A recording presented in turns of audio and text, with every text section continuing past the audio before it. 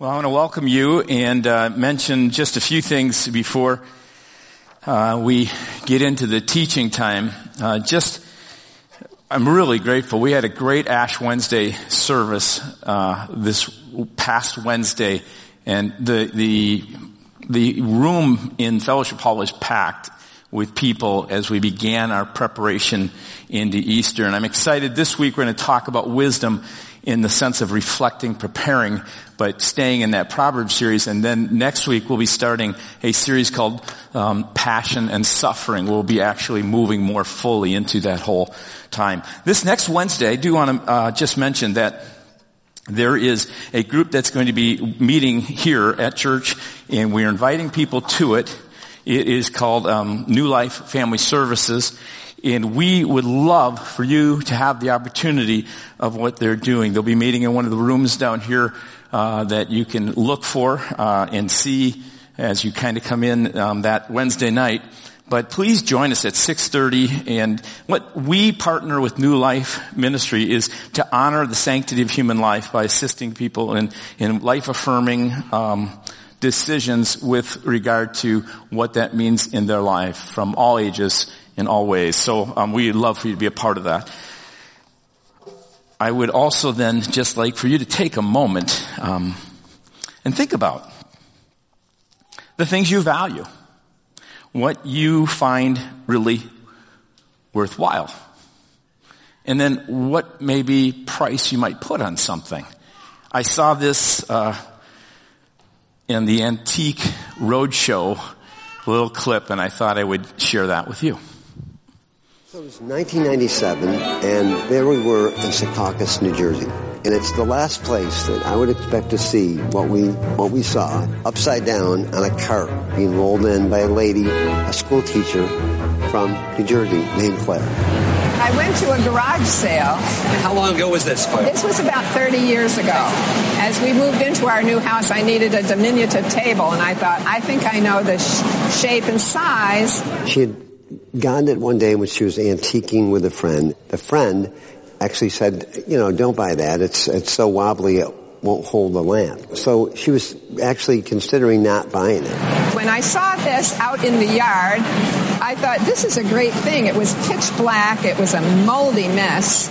And the lady was asking $30, so $30. I said, but I only have $25. I said, that's all I have. She said, you can have it for $25, and I took it. What you brought in today here is a Federal inlaid mahogany demi-lune card table made by John and Thomas Seymour, very distinguished cabinet makers who made some of the most distinguished and fine furniture for the very wealthiest families in Boston at the time. We're very fortunate, you are in fact, to have the actual label of John Seymour and Son. There it was. John Seymour and Son, Creek Square, Boston. And that's all we needed to see. Oh my God, we just looked at each other. We just couldn't believe it. Here we are with an absolute masterpiece. I mean, one of the greatest pieces of federal furniture I've ever seen. Okay, what would you think it was worth? 10 grand? 130,000? You are all wrong. Do you have an idea of what it's worth, or have you gotten some idea? Oh, probably 20,000. Now, I just said that. 20,000. Well, I think the estimate we're going to give you is going to top that. Oh, yes. I think Les and I both feel that this piece in the open marketplace on a good day would be in the range of about $200,000 to $225,000. Wow. Okay? Now, 200 to 25,000. Now, I want to say that on a very good day, with everything in place, it has the possibility of bringing 300,000. I don't want to get your hopes up that much, but 225 isn't bad, I guess, right? Yeah. No, that's okay. I was gonna I gave her $25. Actually went in the auction for $541,000. So all of you antique hunters, don't give up. So what do you think? What do you think the Word of God is worth? And not maybe even by your own estimate. obviously by a man named Solomon, who was one of the wisest men in the world, in history, but really from God himself as he reveals this to us in his word. Listen to this in Proverbs chapter 3, verses 13 through 35.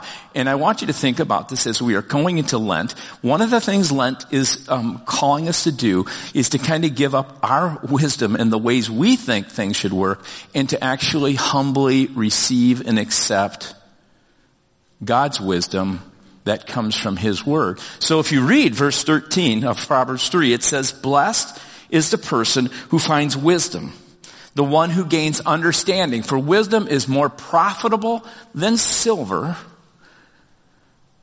and her wages are better than gold. Wisdom is more precious than rubies. Nothing you desire can compare with her."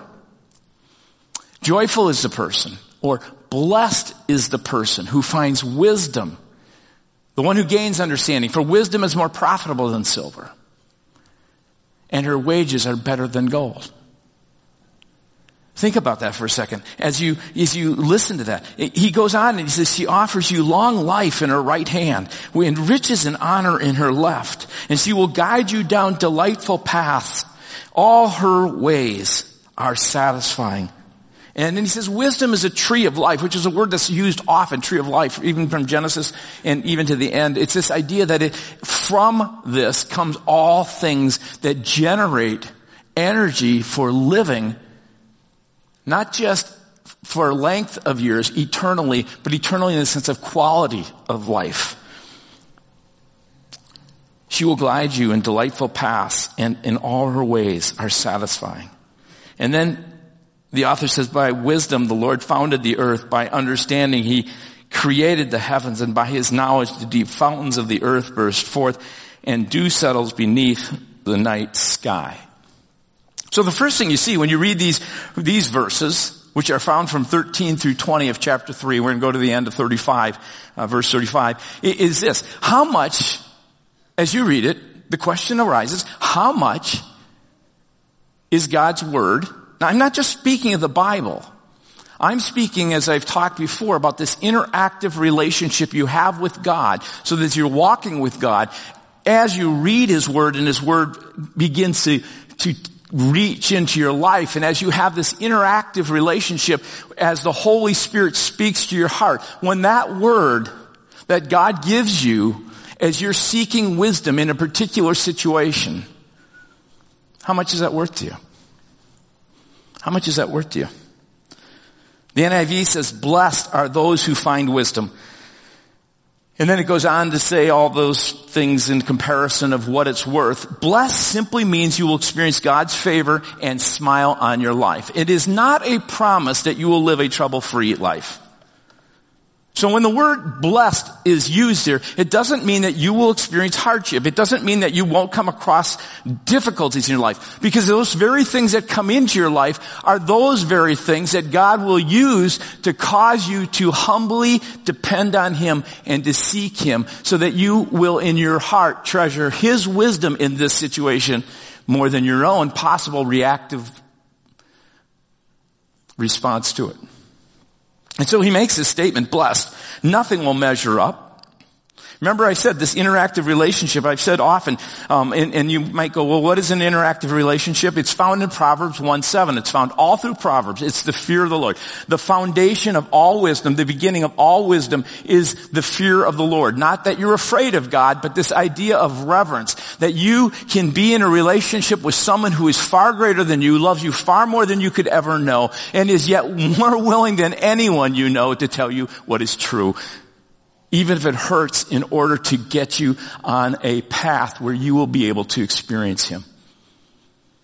Because you know best. We've been saying this week after week, and I'm going to continue to say it, and I like the idea of interactive relationship. It's the same thing as talking about a personal relationship with God. Some of you may be more familiar with this, but because that's become so generic and so become so normal that people don't actually understand that anymore. The idea of interactive is you know best the things you interact with, right? So some of you as parents or grandparents, you know well your child and your grandchild. Probably, you better, better than me, right? I don't know the uniqueness of your little grandchild or your child's smile. I don't know what it means for you to cuddle up and to feel that child cuddle up next to you. I don't know, in this sense, not only that, but when your child says those unique, cute little things that only you can really translate.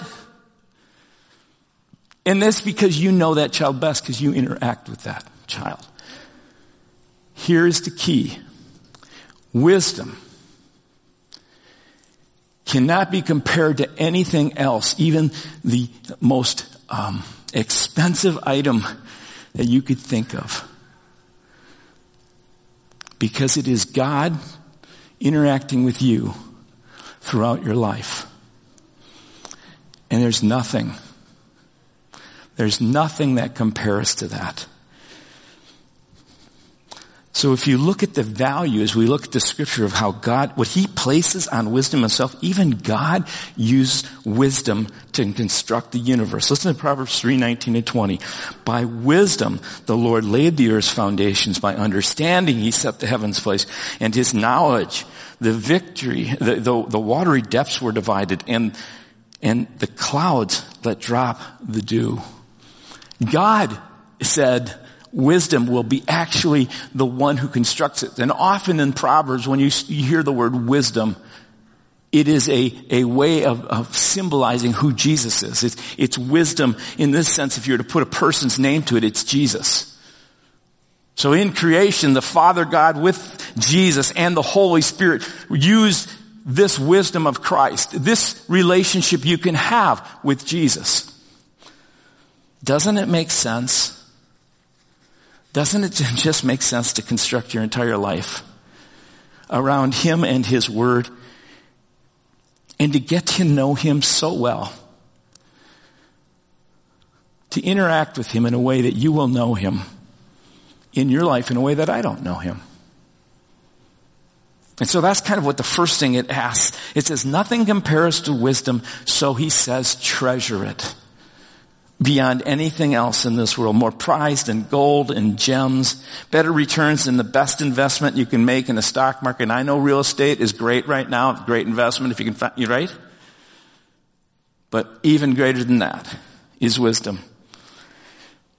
I often when I think about this, and one of the ways I want you to think about this as well is because in the 10 Commandments, there is these statements, and I call the 10 Commandments just 10 rules for good community life. You've heard me say that before, right? Remember the Dummy series? This is basically community rules for dummies. I mean, if you want to have good, healthy community, basically they say honor others, don't murder, don't take other people's spouses, don't steal, don't lie, don't let your desires covet in such a sense that it will destroy community. But before all the community rules, there's rules that are given prior to that. In fact, the very first one, it just says this: you shall have no other God before me. That should be, if God is giving it, a statement of wisdom. When you take it in comparison to this whole idea, well, how do you value this interactive relationship with God where you're getting to know him and he has the ability through your life to speak into your life as you pray and depend on him, to begin to move in your life and to make himself available to you no matter what situation you're in. It doesn't have to be and shouldn't be just in the hard times, but God is so gracious and so good that he'll meet us, because we all have this tendency to want to grab the wheel and drive again, right? But if you've never let God drive the wheel of your life, so to speak, take the steering wheel and begin to guide you, the great call is to recognize that there is no better person who can drive it. So when you come to this very first commandment, the very first thing is it says, don't have other gods before me. That is something you should value. And you go, why would God put that first? I mean, in some ways you kind of go, why is God insecure? Is God in some ways some kind of megalomaniac who just needs everybody's? I remember when I was really just processing this first commandment, and until it came to me, this deep understanding that out of love, God gives this command because he knows this: that when life becomes difficult, when push comes to shove in situations in your life, when your life begins to fall apart, when a pandemic enters into the world, when you find not only just racial tension, but this kind of hatred and just indiscriminate violence occurring, when you have a madman who invades and then begins to destroy the lives and cities of people, when everything is heading south in a negative direction in your life, what God says is that only, and this is all out of love, only can He come through for you. Think about that. That's the reason why He says, I want you to put me first. Because if you build your life on me, you'll find out that in certain situations, it'll come to be true that if you place me as the foundation of your life, and on that foundation and that interaction relationship with me, I will be in a position to come and to help steer you through even some of the most painful situations. There is this reality that in your darkest hour, when the doctor says it's untreatable cancer, what often we might value above God, like money or ingenuity or our status, none of those things cut it when you hear those words. Because God knows this. He says only God has the love to hold you in His arms and the wisdom to support you even in the face of that. When you get the note that you maybe get the note she's leaving you, or you find a clue that it makes it obvious that they haven't been with you, and you get that kind of rejection, diamonds, gems, luxurious homes, a really good paying job, they just don't come through for you in those times. And God out of love says only He, through His love and understanding, can hold you in the face of such pain and rejection. When you get that notice that says, thanks but no thanks, you see the mundaneness of your life on social media, right? Man, it doesn't compare to anybody else's. When the ache of loneliness pulsates through your heart, only God's presence and His love can come through for you and be with you in those moments. And so He says very clearly, there is nothing of greater value than the interactive relationship that lives with God in such a way that His presence is with you. Build your life on that. Nothing protects like wisdom, He says. So not only nothing treasures like it, nothing blesses you like it, and so treasure it, but nothing protects like wisdom. That's what he goes on to say in verses 21 through 26. So the words here are grab hold of it. Proverbs 3:21 says, if you walk with God and allow His wisdom to guide you, if you pursue God and you're seeking to live by His word and according to His way, He makes a statement, then relax. Trust. Just grab hold of the promise of God, this God who you said you were going to grab onto. Grab onto Him again, because in this time, He will protect you. Proverbs 3:21 says, my child, don't lose sight of common sense and discernment, but hang on to them. This idea of, don't let it out of your line of vision. Walk always with your mind's eye on these promises that I'm going to read to you in a moment. Basically, live mindfully of this truth. Proverbs 3:22 through 25. If you read in the Message, it says this, and I like the way the Message puts it. They'll keep your soul alive and well. They'll keep you fit and attractive. You'll travel safely. You'll neither tire nor trip. You'll take afternoon naps without a worry. You'll enjoy a good night's sleep. No need to panic over alarms or surprises or predictions that doomsday is just around the corner. Now you kind of look at that and go, really? With all that's going on? I mean, we're called to value this and to treasure it, and yet he goes on to say not only that, grab hold of it, let your mind fully live with this in your thinking? These were basically, as you read those words, they force you to ask the question. And as I was studying this, it forced me to ask the question, would you like to live without fear? Now, I'm not advocating you never experience fear. I think this passage of Scripture is saying, I want to teach you how to live a life where fear, the light of fear, is not always on in your life. Anybody have that feeling? Anybody? It's a constant trip where fear is on? Now, fear is a really good thing. If you think about your car, you have in front of you, you have a number of these dials, or now electronically you have all these things. And what will happen is they have what they call indicator lights, right? So at the dashboard of your car, as you look at it, there's the opportunity at times that an indicator light will go on. Sometimes it will go on and it'll say your engine is running hot. Well, that should strike a little bit of warning, right? The indicator light is there to get you to wake up to something going on in your car. Or you may have another indicator light on that you need oil. Hopefully you don't get to that point, right? The other day, I got a car, 2016, and I was so impressed because one of the things I don't do well is observe little things. And I looked at my car. I had no idea that my tire was low. Anybody have that same problem? Okay.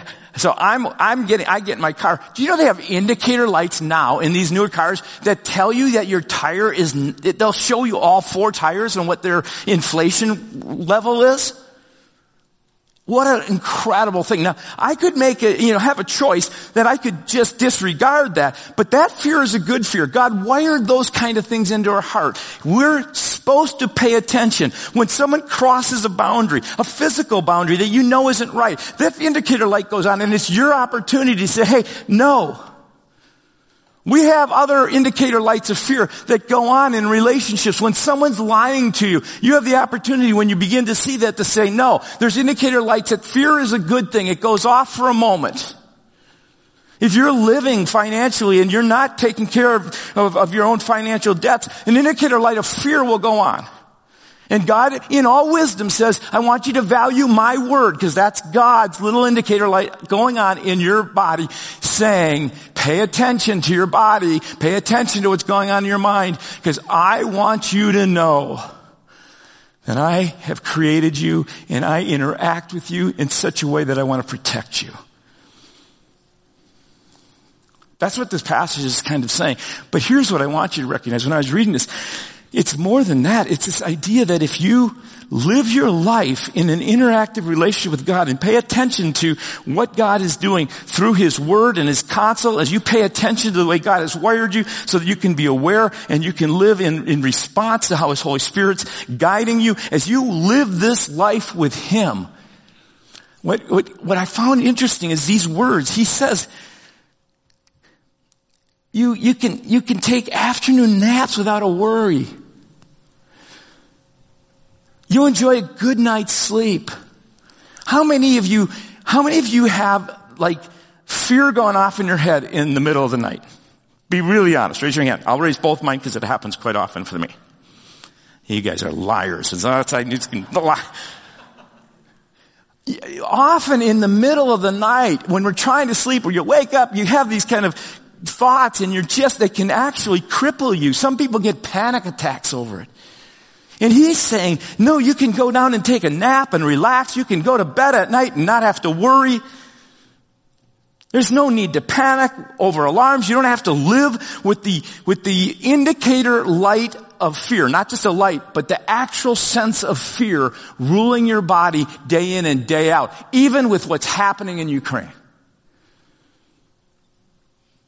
Part of Lent is stopping and saying, God, okay, I recognize as I prepare myself for this life that you've told us about through the death and resurrection of Jesus, part of Lent is this opportunity just to stop and say, God, am I living according to your wisdom? And one of the things he says in wisdom is, I do not want you, child, to live in a constant state of fear.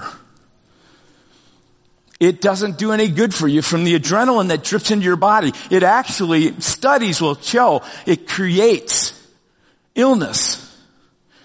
It actually impacts your relational level of intimacy and connection with people. It puts you in a state where when things happen, you're probably more reactive than you are able to just stop and think and respond. So, I was so excited about this, and I was really writing this down and going, wow, this would be so good. I just can't wait to talk to our people that you don't have to live with this indicator light of fear on, and you don't have to let it rule your life. You can go to bed at night and sleep well. You can, some of you, as you get older, going to sleep is another issue. But anyway, I can take a nap and not have to worry. I can live this life not always going, is the shoe going to drop? That is the promise of God to you when He says in His Word that if you build your life on the foundation of God, put Him first, if you begin to seek Him and get to know Him, as you begin to live getting to know Him, doesn't mean you won't have trouble through life, but as you go through life and difficulties occur, you have the opportunity to believe this truth. God loves you more than you do. And I'm not saying there won't be difficult things that come into your life, but you have the ability to live with the presence of God. So for me, I get done, I'm so excited, but I write this thing down and I get a text, that's what it was, a text, and I said to this person, I was going to use this illustration, and I get a text from someone on staff that says, did you know that so-and-so on staff has gotten asked to be doing some work at another larger church in the area? And I was just saying, so Taylor was asked to go, and I'm going, oh no, we're just getting our staff together. Everything inside me went, ah. This was honestly right after I wrote this. Text goes, and I'm going, this is real. What am I going to do with this? And it was here's the good thing about it. I called Taylor and said, you're going nowhere. No. Now, he's promised me 20 years. Anyway, here's the cool thing about it. I was forced to have to live with allowing God's wisdom, which we're called to treasure, and then called to grab hold of, to begin to rule my thoughts. Do you know that you and every one of us have a loop of thoughts that are based around some basic insecurity? And when that gets touched, it sets that, it's like, how many of you remember like little train sets that kids have, right? They're the most boring things in the world, are they not? Unless they're really complex, but they're usually just to go woo, like this, right? Around and around until the kid hits it like 1 billion times, right? Be like a kid. That loop that's going around in your head that's creating fear, knock it off the track. And how you knock it off the track is you grab hold of this truth. God loves you. He will care for you. He will take care of you. No matter what is going to happen, He is with you. He is present for you. And here's neurologically what's happening is you have neural pathways that will create this sense of fear. And not only fear, it'll create depression. Not only that, you'll feel even suicidal. All kinds of things can happen in your head because this loop goes around and around. And Jesus says, I have wanted to come in to your situation and I want to take hold of your mind and I want you to know, I want you to hear it. I want you to more than hear it right now. Jesus is with you. You have to grab hold of it and say, I believe this to be more important than the fear I'm facing. And here's the promise of God. But what makes this so difficult, what made it so difficult for me, and now I'm glad God did that because it made me have to really dig into this truth. It is not natural. My natural response is not like the little kid who knocks it off the track. My natural response is to let it keep going and going and going around in my mind. And God loves you so much. He wants you to knock off with the truth of who He is and what He says in His Word, those pathways that loop again and again in your life. He wants you. big word of sanctification, you know what it really means? It means allowing those pathways in your life to become more governed by God than governed by your fears. And it's not up to you. You can't will this. Here's the thing that's really interesting about the Word of God. As you study the Word of God, you can say, God, help me do this, and then with that, step into it. And it won't be easy. Stepping into your fears is one of the most difficult things I think you can do. Okay. That's probably enough on that. So here is the truth of God's Word. He wants you to know this. He wants you to live in this. He wants you to recognize that nothing compares to wisdom. So if you really want to live according to His Word in an interactive relationship with Him, treasure it with everything in your being. And then when it comes to this truth that He wants you to live in, it is nothing protects like wisdom. So by the grace of God, call out and start beginning these neural pathways. And then the last part here that I want you to just recognize. I should say in verse 26, he says, don't fear, sleep well. Remember, when life happens, don't panic. Here's verse 26, because God will be right there with you. He'll keep you safe and sound. And the last is this, nothing transforms like wisdom. So let it transform you. I've asked the team, we're going to come up right now and we're going to move into communion. Here's the actual words. It's this call in verses 27 through 35 to make choices differently than you were, to begin to say, not only is this uncomparable, so I'll treasure it, not only is it a protect, so I'll grab hold of it, but now what I'm going to do, I'm going to make a choice because of how important wisdom is and how transforming it can be in my life. I'm going to let it do that work.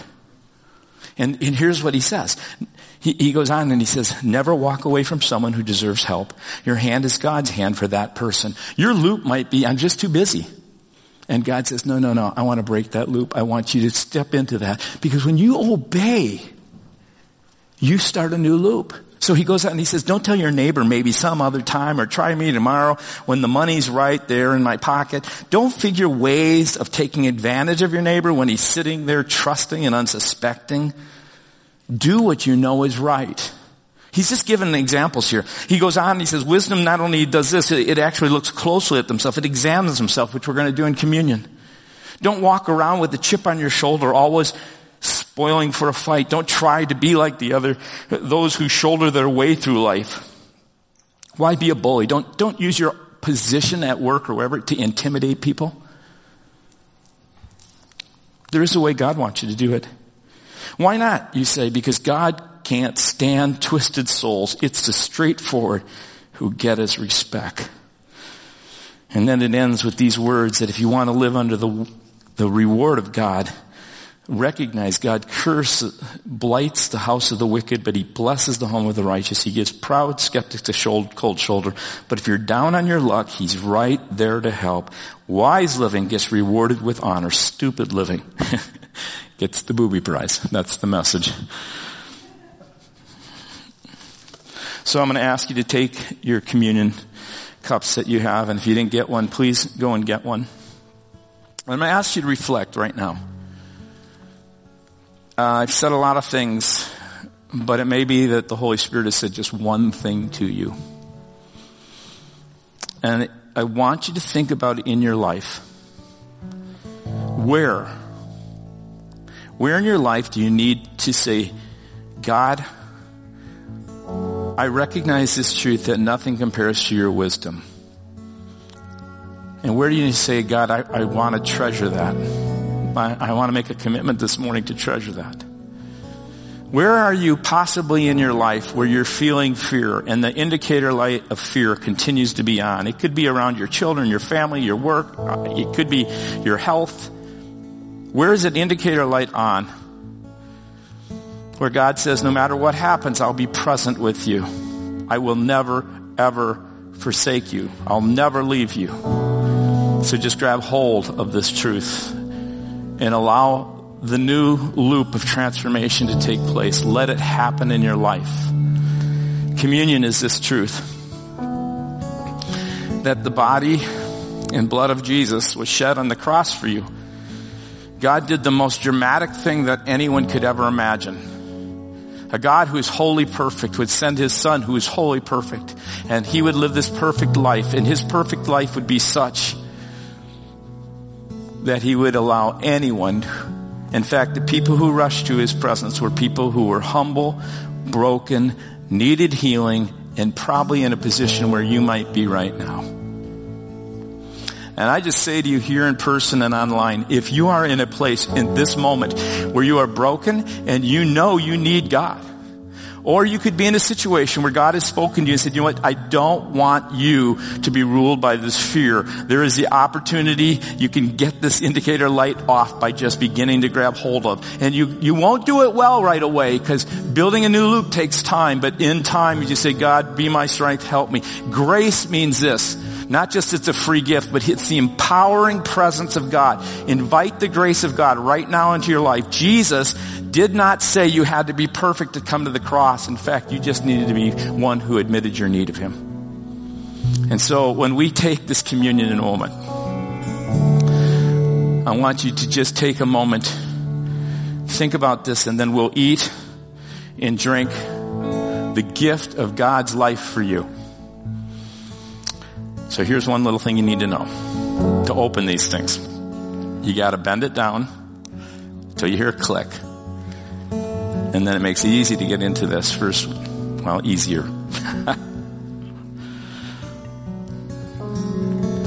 God loves you. His desire is to be with you. Let us pray. For your eyes, maybe you want to place your eyes in your mind's eye. This idea of living mind fully means that your mind is full of this truth of God for you, which right now might be just the fact that he says, I forgive you. Yeah, I forgive you. I know that you blew it again. Maybe last night, came in late, you were a mess, and you somehow decided you'd come this morning, or you're there in your living room or bedroom, whatever it is, and you're listening. And God's not standing over you with a club. He's standing over you with his arms stretched open and saying, guess what? I died for you, a sinner, even though you've sinned again. It's not about your ability to do this. It's only about your ability that you will trust my love. Hear this as you just pray right now. It is not about how much you love God. It's really important to want to grow in love for God. It's not even about how much you love God. It's all about how much he loves you, and that you will trust that. And that trust will begin to build love in your heart.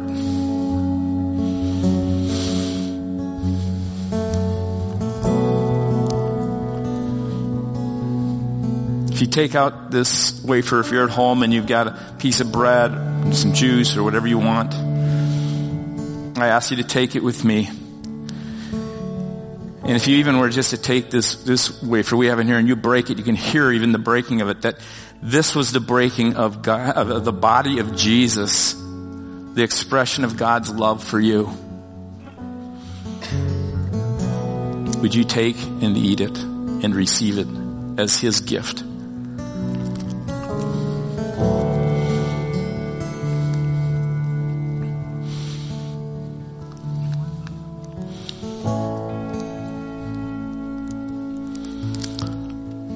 I realize as we are about to drink this cup, which represents his blood, it is the blood that has life. It is the blood that cleanses. It's the blood that heals. It's the blood that recreates in your body again and again the ability to live. So when you think of this, you are actually saying, God, my food is Jesus.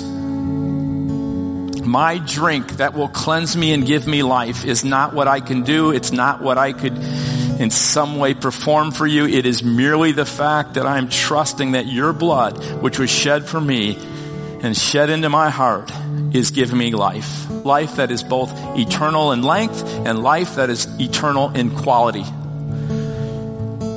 So in this minute, in this situation, you may feel filled with sin. You may feel that your life is not valuable or worthy, but God says you are so worthy. I would never, ever have gone to the cross if it wasn't for this statement that you are valuable to me. You are worth more than gold and silver to me.